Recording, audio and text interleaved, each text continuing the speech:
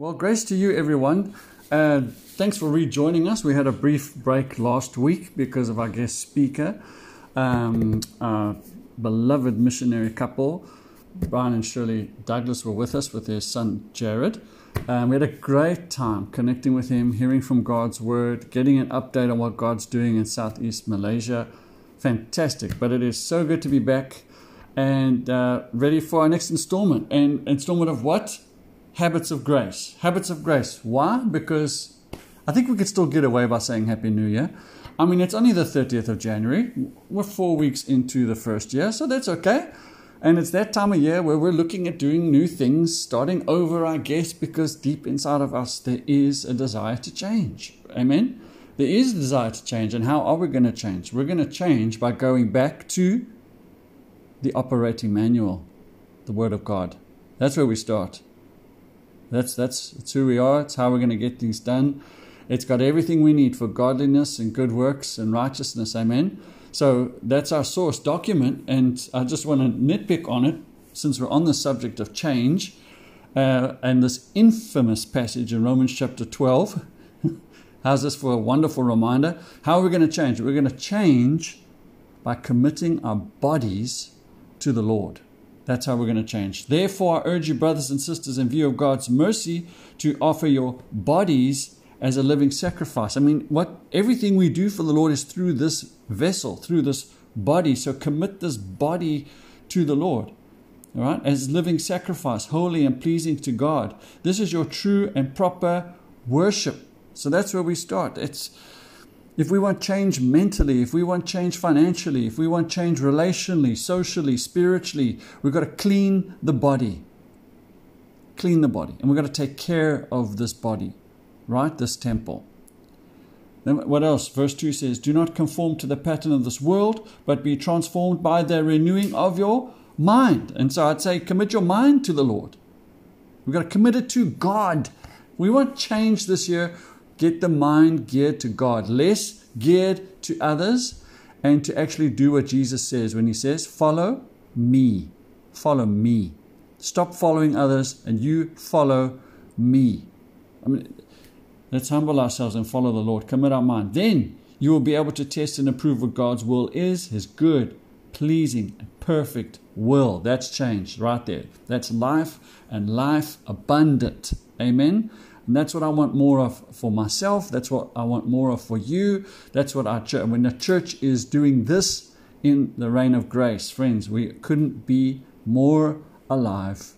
We couldn't be more close to bringing the kingdom of God to this earth. But we're not done, because the third verse picks on what we're going to sit on this morning as we look at the third habit of grace, which is fellowship. Listen to this, Romans 12, verse 3. For by the grace given me, I say to every one of you, that's a community, do not think of yourself more highly than you ought, but rather think of yourself with sober judgment in accordance with the faith God has distributed to each of you, that's community. For just as each of us has one body with many members, these members do not all have the same function. So in Christ, we, though many, form one body, and each member belongs to the others. It goes on a bit, but just safe to say at this point that as we commit our bodies to the Lord, commit our minds to the Lord, we must be committed to each other. You want change this year? I want change. We want deep, lasting change. You want to make these habits new? It's going to take other people to get this done. Huh? It's not going to be done in your own strength. We don't have the energy. We don't have it. And I think we're far better off admitting that we can't bring the change we want. We have no capacity, no energy. The Word of God tells us, well, the Lord has the energy. Commit your body to the Lord. Commit your mind to the Lord and commit yourself to others. There's the power, there's the capacity, there's the energy for the change that you want. Without others, without God, there's no change. And you know, it goes on in Romans chapter 12 to talk about love. I mean, isn't love the capital T? That's the power. Love changes things. Amen? Love must be sincere. Hate what is evil. Cling to what is good. Be devoted to one another in love. Honor one another above yourselves. I mean, it's just packed in there like a vitamin. So may God help us this 2022 as we commit our bodies, commit our minds, and commit to one another in love. Right? Recommit. And may we experience the transformational power of the Holy Spirit, His sanctification, and His new life in us every day. Now, we're in a great place today, friends. We're in a great place. And if you're in church with the Bible on your lap, that is a great place to be. Why? Because Jesus says, He prayed in John 17:17, Lord, sanctify them by your truth. Your word is the truth. You couldn't be closer to the power that's going to change your life. Amen? You couldn't be nearer. It's a great place to be. Right, today we're going to talk about fellowship. That is a habit of grace that we will be considering today. And it's a word that refers to our shared life in Christ, but also a living out the Christian life in community. That's what we mean by fellowship. In other words, you and I are not in this alone. None of us are in this alone. Our Christian faith has a vertical dimension, you and God, yes, but it also has a horizontal dimension, you and others. You and your brothers and sisters. All right? Perfect picture of the cross. Reconciled to God, reconciled to others. That's what Jesus does for us. And the passage that we'll be orbiting around today is Hebrews chapter 3. Hebrews 3 verses 1 to 14. And I'm going to read it to us now. Hebrews 3, 1 to 14. Therefore, holy brothers and sisters who share in the heavenly calling, fix your thoughts on Jesus, whom we acknowledge as our apostle and high priest. He was faithful to the one who appointed him, just as Moses was faithful in all God's house. Jesus has been found worthy of great honor than Moses, just as the builder of a house was greater honor than the house itself. For every house is built by someone, but God is the builder of everything. Moses was faithful as a servant in all God's house, bearing witness to what would be spoken by God in the future. But Christ is faithful as the Son over God's house, and we are His house, if indeed we hold firmly to the confidence and the hope in which we glory.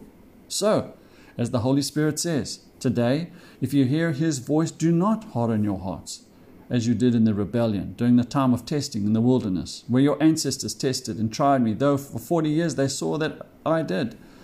That is why I was angry with that generation. I said, their hearts are always going astray, and they have not known my way. So I declared an oath in my anger, they shall never enter my rest. See to it, brothers and sisters, that none of you has a sinful, unbelieving heart that turns away from the living God. But encourage one another daily, as long as it is called today, so that none of you may be hardened by sin's deceitfulness. We have come to share in Christ if indeed we hold our original conviction firmly to the very end. And just so far, may God bless the reading of His word to us today. Now, we're going to talk about fellowship in a very practical level, a very specific way. Although it has a nuance, and although fellowship can be abstract, it is both these things. But I want to get practical today, but to understand what this particular passage is meaning and its intent for us, right? For it to really have an impact in our hearts, we have to get the backstory. Where is this verse coming from? What's its intent? What's its goal? All right? So the context of Hebrews chapter 3 is Hebrews itself. And as Hebrews, the name suggests, it's written to mainly Jewish believers, and these Jewish believers at this time are facing incredible hardship and great tribulation. And because of the hardship and the tribulation, many are turning away, right? They cannot and are not holding on to this, although very peculiar faith, this very unrecognized religion. And they're tempted to turn back from following Jesus and return to Judaism, which was the more common, culturally accepted religion of the world. So, and there are indications in this book of Hebrews that they are experiencing incredible hardship, economically, public reproach, okay? It's persecution. In other words, they are feeling it, and they are tempted to draw back. So it's a hostile context. We don't know who the author is, but the author, his intent is very clear. His purpose is very clear, and that is to encourage them, to help them persevere. All right? And how does he do that? How does he help them persevere? Right? By reminding them of who Jesus is and what he has accomplished. We've spoken about this in the week, 2 weeks before, about the importance of keeping the correct mindset of who God is and how incredibly powerful it is. And he's doing the same thing, this author, showing them who Jesus is and what he has accomplished. And we read it a bit in our passage this morning. He tells them that Jesus, well, in other passages in Hebrews, he's told them Jesus is better than angels. And in our passage, he is better than Moses. Okay? As wonderful as they are, as wonderful as Moses is, Jesus is better. He goes on about the temple and Jesus being better than the temple, better than the priesthood, better than sacrifices. Okay, Jesus is the, capital T, fulfillment of the Old Testament and all its promises. That is our Lord Jesus Christ. And salvation is found in this Jesus. Knowing this Jesus is the greatest joy anyone could possibly know. All right? So the book of Hebrews is packed. It is a great window into the fullness of your salvation and what we have in Jesus. Okay? And as great and glorious and powerful as that is, being a Christian also is not all sweetness and roses. And so the book of Hebrews also contains some warnings. There are warnings sprinkled through the whole book. You know, not to turn away from Jesus. You turn away from Jesus, that would be turning away from God. Turn away from God, lose everything. Lose everything with significance. So regardless of the circumstances we find ourselves in, we must follow him. Now, what we have just read, the author is warning. Okay, and that's the context. And just as true as it was for them, it is just as true for us today. This is a word for us. On the 30th of January 2022. Let's take this to heart, okay? Because there is the same danger. It's the same. It's not identical, but it is the same. It runs parallel. All right. If we put it in a positive way, as I just mentioned, the book of Hebrews is about perseverance, it's about patience and continuing in the faith, continuing in what we believe, continuing faithfully for the Lord, right? But if you put it negatively, there is a danger. And the danger is real. It's called apostasy. Okay? Apostasy, and it's an old word. It's not a very common word, but it comes out of that Greek verb in Hebrews 12 verse 3, apostanai, which means to fall away from the faith. This is the risk of not having fellowship. Miss Christian fellowship, you fall away from the faith. You are going astray. You're turning away from the faith. Its direction, it leads to a stopping in believing, in living for him. And having Christian fellowship mitigates that danger. And the way this danger is presented to us in this passage is very important for us. So he wants to be clear. He wants to be clear to them that this apostasy thing, what is it? What is apostasy? All right, it's not a beloved Christian who's had a bad day. Right? A weak believer having a bad day. A momentary lapse. That's not what he's talking about. He describes apostasy to the Hebrews, and he points back to Israel's time when they You know, they've come out of Egypt. There's been a miraculous deliverance, miracles, the plagues, Exodus, the Red Sea. It's miraculous, wonderful. You'd think the next thing is the promised land, but we know the narrative. What's in between the promised land and the miraculous? There's a 40-year period before the promised land, and those 40 years were not good. So the author of Hebrews refers to Psalm 95, which is David's poetic take of this period. And he says that generation is mostly characterized by, how is it characterized? Stubborn, resistant, apostasy. They're mostly characterized by a willful walking away from God, a hardening of the heart. And that's much more than just having a bad day. Okay? So as the author highlights what apostasy is, this is what it is.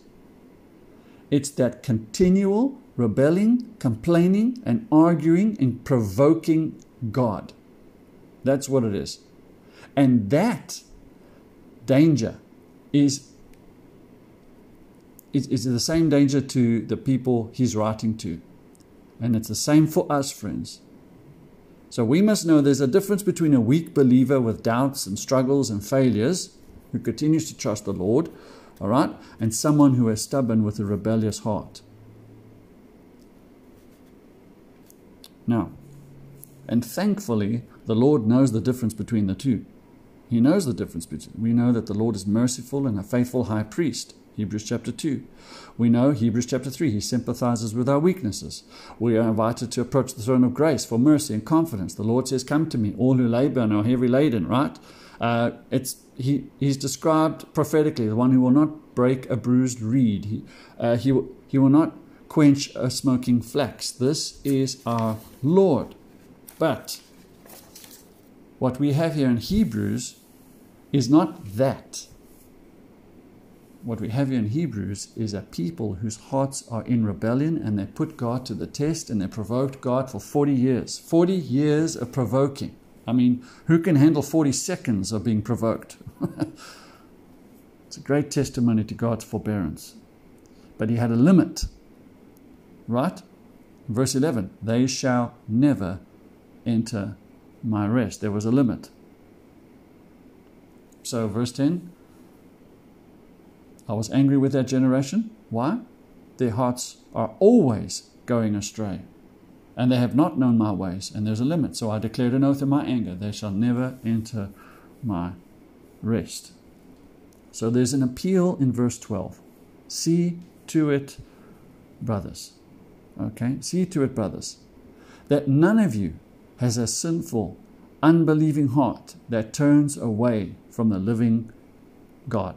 That's a reality for all of us to take to heart, that there is a possibility. It is and can happen, because there is such a thing as falling away, an apostasy, which can only mean death.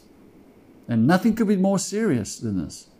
This is more serious than what job you're going to do next, more serious than your marriage, more serious than your health, right? More serious than whether you get COVID or not. Nothing compares to this important. This is about your eternal destiny. What did Jesus say? What does it profit a man if he gains the whole world and loses his soul?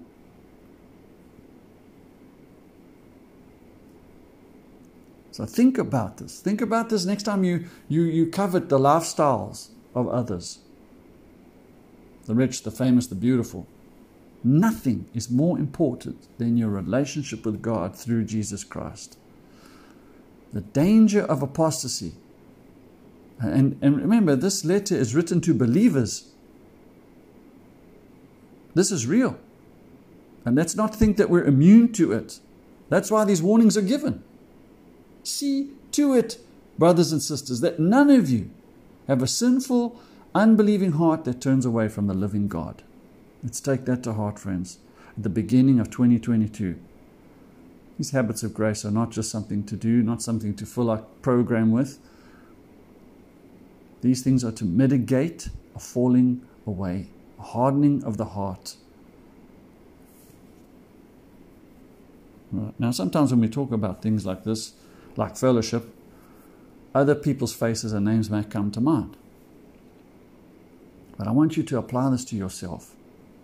Because, friends, we're always on a slippery ground when we try to evaluate the spiritual condition of others. That's the fact. We simply cannot know for sure the full and final outcome of a person's spiritual destiny. Amen? We can make assumptions. I mean, we all know people who seem to be wonderful Christians, and now, what can we say? It doesn't look good. So what do? Those people we knew were wonderful Christians, and now it doesn't look good? You say, and I will pray. And I will pray. Okay, but even as we talk about fellowship, and people who come to mind who are not fellowshipping with us anymore, but those names and faces may come to mind. But I want you to first and foremost think about yourself and your heart. All right? Right. So, as we consider this beast of apostasy, there are 3 things I want you to take home. 3 things. And they're all in the passage before us. Number 1, to mitigate the real threat of falling away from your faith. I mean, we don't want anyone to find themselves in this reality. Right? First thing you do, very simple, consider Jesus. That's it. Because it says in verse 1, look at chapter 3, verse 1. Therefore, holy brothers and sisters who share in the heavenly calling, here it is, fix your thoughts on Jesus, whom we acknowledge as the apostle and high priest. And the last verse of our reading, verse 14, we have come to share in Christ, if indeed we hold with our original conviction firmly to the very end. They both are saying what? You consider Jesus, you never stop considering Jesus, that's what you do. So, I mean, how can Jesus help us avoid the danger of falling away? How? Now, there's a lot in this letter about the life of Jesus, and it's all geared towards a saving work. He saves us to the uttermost, all who come to Him, everyone who comes to God through Him. He forever lives to make intercession for them. He is geared for our rescue, our deliverance, for our saving. So consider Him, and He's described as the apostle, the one who is sent from God to show us the way to God. He is the high priest. All right, and the high priest is both merciful and faithful. That means he is reliable. He can be counted on. He's always going to be there. He sits on the throne of grace and invites us to come before His mercy. So He's forgiving. He's not condemning. But we must come to Him. We must consider Him. The chapter before our reading today, in chapter 2, verse 10, He is called the founder of our salvation. He's the founder of our salvation. The apostle, the high priest, the founder. Consider Him. He's the captain, the leader, the pioneer, the author. All right? And he's like the lead climber. Right? He's like a lead climber, and everyone, and the rope coming from Him, we're all attached to Him. He's the lead climber. And we can't fail.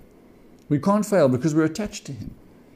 And He's already at the summit, which means we're going to get to the summit. And if we fall, we can't fall too far because we are roped to Him. And He is most secure. Therefore, we are secure. So when we put this all together, there is a wonderful picture that emerges of a very active Jesus whose goal is to get us over the finish line. But our part is to consider Him, to ponder Him, think about Him, study Him, consider Him, His nature, His work, His mission, His calling, His person. The Christian should always be making study of Him, His life, His work, His truth. He's the one who saved us. There's great benefit in you considering him. Don't stop considering him. And you'll mitigate this apostasy. Secondly, back to our text, and specifically in verses 12 and 13, it says, "See to it, brothers and sisters, that none of you has a sinful, unbelieving heart that turns away from the living God, but encourage one another daily, as long as it is called today, so that none of you may be hardened by sin's deceitfulness." Can you see the significance of fellowship as an answer to the warning? Right? There's the warning. See to it that none of you have a sinful, unbelieving heart and turns away from the living God. And the antidote to that is encourage one another daily. There's the antidote. To mitigate this apostasy, to mitigate this hardening of heart, there is fellowship. But we must acknowledge there is a reality of hardening of heart. In fact, from chapter 3, verses 1 to 15, the hardening of heart is mentioned 5 times. Verse 8, do not harden your heart. Verse 10, their hearts are always going astray. Verse 12, unbelieving heart.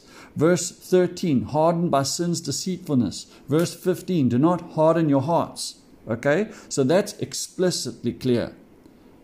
And we know the heart. The heart, generally, biblically speaking, means it's the core of the person. If you have the heart, you have the person. Where the person is, that's where his heart is. The heart is the one driving the car. The heart directs the body. And that's why we must be diligent to guard the heart. Because out of it comes all the issues of life. That's why we must trust the Lord with all your heart, not lean on your own understanding. Now, this will not be easy. It will not be easy, but through the difficulty, through the perseverance and the patience, that's how we enter the kingdom of God. But you turn back, you turn away, your heart will go cold, it will go hard. It will become insensitive to the love of God and the truth of God. Because something else has captured the heart and the soul. And a heart that is in that condition only just turns in on itself. You're not loving God, you're not loving your neighbor, you're loving yourself, and you become drawn away from others. This hardness of heart, it's a consequence of sin, but there's another aspect of sin that we must consider here. And what hardens the heart is captured in verse 13, by sin's deceitfulness. It's an aspect of sin. Sin, and that's a big topic on its own, but one facet of sin is that it is misleading. In other words, it promises much. It promises much. It promises fulfillment, but when you bite it, you have a mouthful of hooks. And cast your mind back to the Garden of Eden. The New Testament tells us Eve was deceived and she was fooled into thinking that taking the piece of fruit that looked so good, she would be fulfilled, she would be like God, knowing good from evil. Yes? No. She took it and it all turned on her. And that's every man's condition. So the reality of a hardened heart is a reality for every believer. Friends, let's take this to heart. You keep clicking on what you're not supposed to be clicking, you do it. And when you do it, you're left thinking, why did I do it? You keep doing that and your heart will become hardened and you're self-deceived. Culture tells you it's okay. Maybe your friends tell you it's okay. You telling yourself it's okay, but friends, it's not. You keep clicking on what you shouldn't be clicking, your heart becomes hardened, and you soon find yourself deceived. You're deceived because you think it's okay, but it's not. What you're actually doing is walking further and further into the trap of the enemy, and unless God grants you the gift of repentance, you are taken captive by the devil to do his will. So consider Jesus. Understand it, the reality of the hardness of heart. We have both things at hand. Okay? And here's the punch for today. It's the habit of grace when we come to fellowship. Because there it is, verse 13. But encourage one another daily, as long as it is called today, so that none of you may be hardened by sin's deceitfulness. Okay. Yes, you need Jesus. We all understand that. All right? We have Jesus, but you will also need the Jesus in your brother and sister. The Bible says it right there. And I could go on about the benefits of fellowship. I mean, there are many benefits to fellowship. There's encouragement, admonishment, the blessings, the joys, the qualities of community, weeping with those who weep, rejoicing with those who rejoice, all that good stuff. But from this text, in this context, it is very clear that your fellowship or lack of, right, can either mitigate apostasy or expedite it. So the stakes are very high. So it's not about whether you have enough Christian friends or not. It's not an option. It's not an option. Having fellowship is not an extra option. It is a necessity. And in fact, the word tells us daily we need this Christian fellowship to be taking place. Daily we need this fellowship. I mean, and the nuance of fellowship is big. Admonishment, fellowship, encouragement, all those things. It's like a coach with a team, A coach will treat his athletes differently. Some, depending on the nature of the relationship and the length of the relationship and the performance of the athlete and whatever, all right, he can take on that athlete directly. He can be hard on that athlete, speak to him truthfully, all right, and they respond. But to another athlete, he can't, because it might crush that person. So another person, he might need a gentle encouragement, and that's all that's needed. Just speak one word and boom, they trigger, they're on. So there's a lot to this word fellowship. But friends, in order to mitigate apostasy, yes, we have Jesus. Yes, we understand the hardness of heart is a reality. But yes, we need each other. You need to be actively creating spaces, making time, and getting close with other Christian brothers and sisters. We need communication with one another. We need that. Why do we need that? We need that because there's a borrowed illustration here. Did you know that no one has ever seen their face? That's right. No one has ever seen their own face. They may have seen it virtually, and in my case, if I look down, the only thing I see of my face is my nose. But no one has seen their face. So how do we see it? We need others. They see our face. Okay? I need other people to help me see me. Now, yes, God's word is a mirror to us if we hear it and do it. All right? But others are also like mirrors that help us see us. I want to quote from Paul Tripp. He says, I need more than just the Bible as a mirror. I need you to hold the mirror of God's word to me, because I'm prone to misinterpret and misunderstand the word of God. We have our own interpretations of Scripture and what's going on. What we find in fellowship is that those get adjusted a little bit. And this couldn't be more true than today. I found that through COVID, right? Even through COVID, not all Christians see the way I do. That not all Christians see things the way I do. What are we going to do? You and I are going to take the time to listen and engage, and they might get a little bit adjusted, and you may get a little bit adjusted. Together, moving a little closer to the truth. I mean, all that to say, as we share our lives together, we find ourselves coming a little closer to Jesus, and that is a benefit for everyone. So regardless of their opinions, regardless of their personalities, regardless of their cultures, right, or what they know, what they don't know, what they've experienced, what they haven't experienced, the Bible tells us that we are to encourage one another daily as long as it is called today, so that, here's the warning, none of you may be hardened by sin's deceitfulness. So fellowship is not an option, it is a command. And if you don't heed it, you are a fool. Fellowship is the key to perseverance. It's the key from falling from your faith. We need each other, and we're not here by chance. Friends, the people you are with here at ABC, it's not by chance. We have a sovereign God who's placed us perfectly. That person that you don't know or you don't agree with is perfectly placed to bring out the image of Jesus in your life. Now, I'm so grateful when church members share their lives with one another. They're in relationship with one another.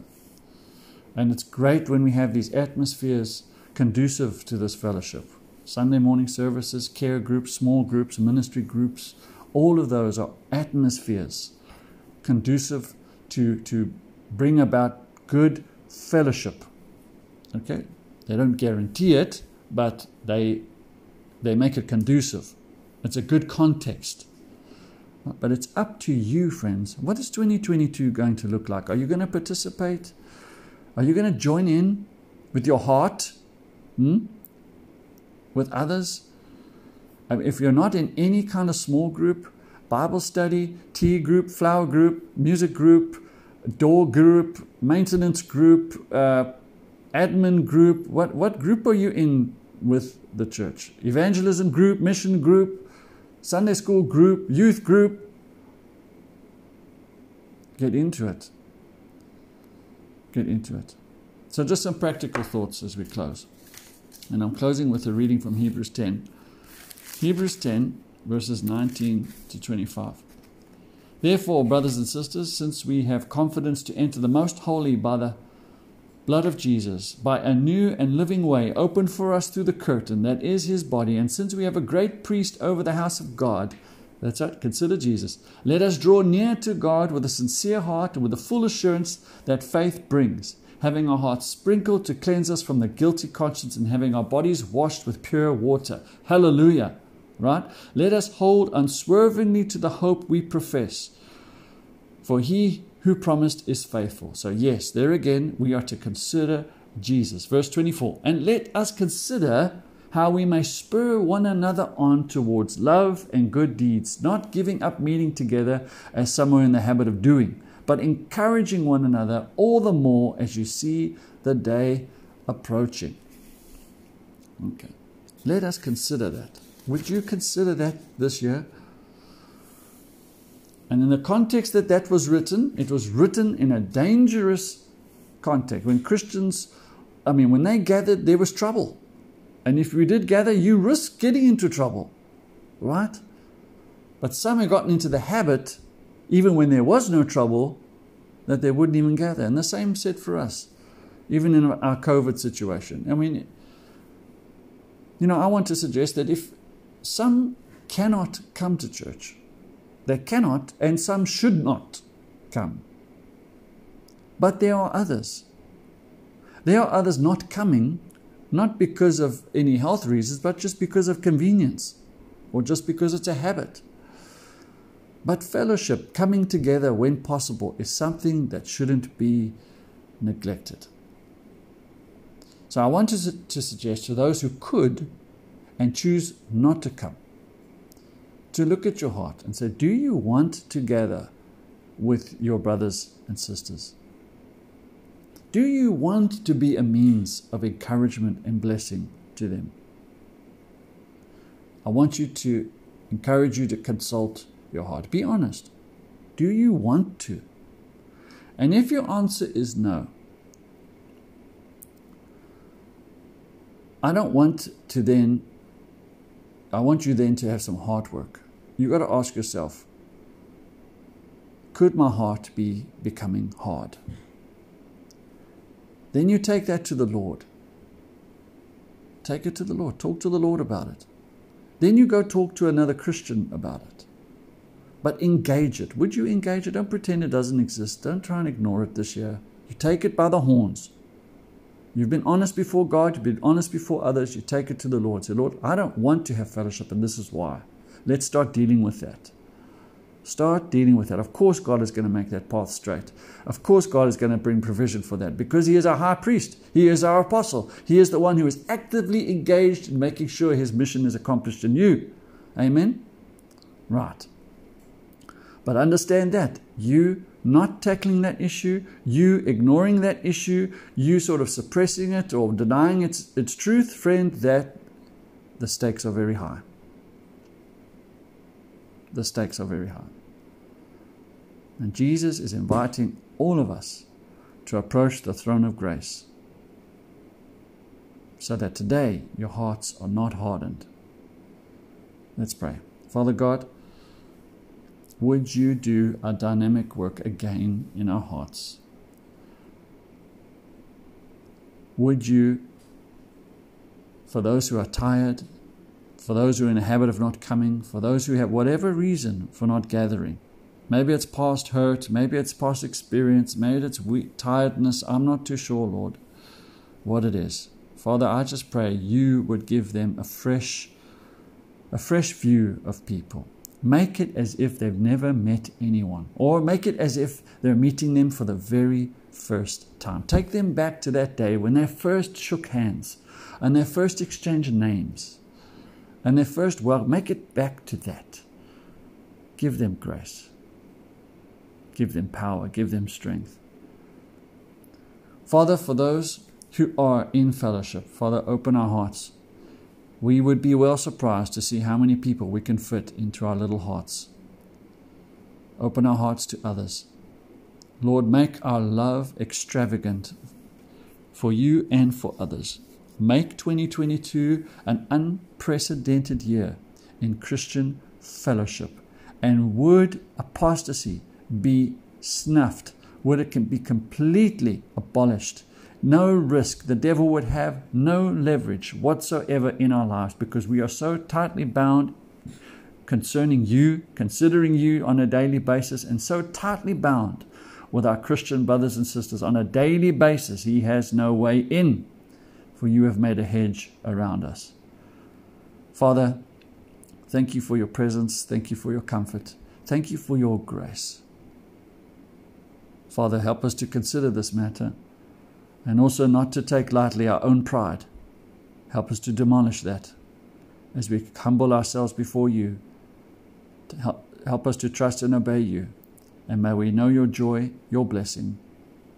In your name we pray. Amen.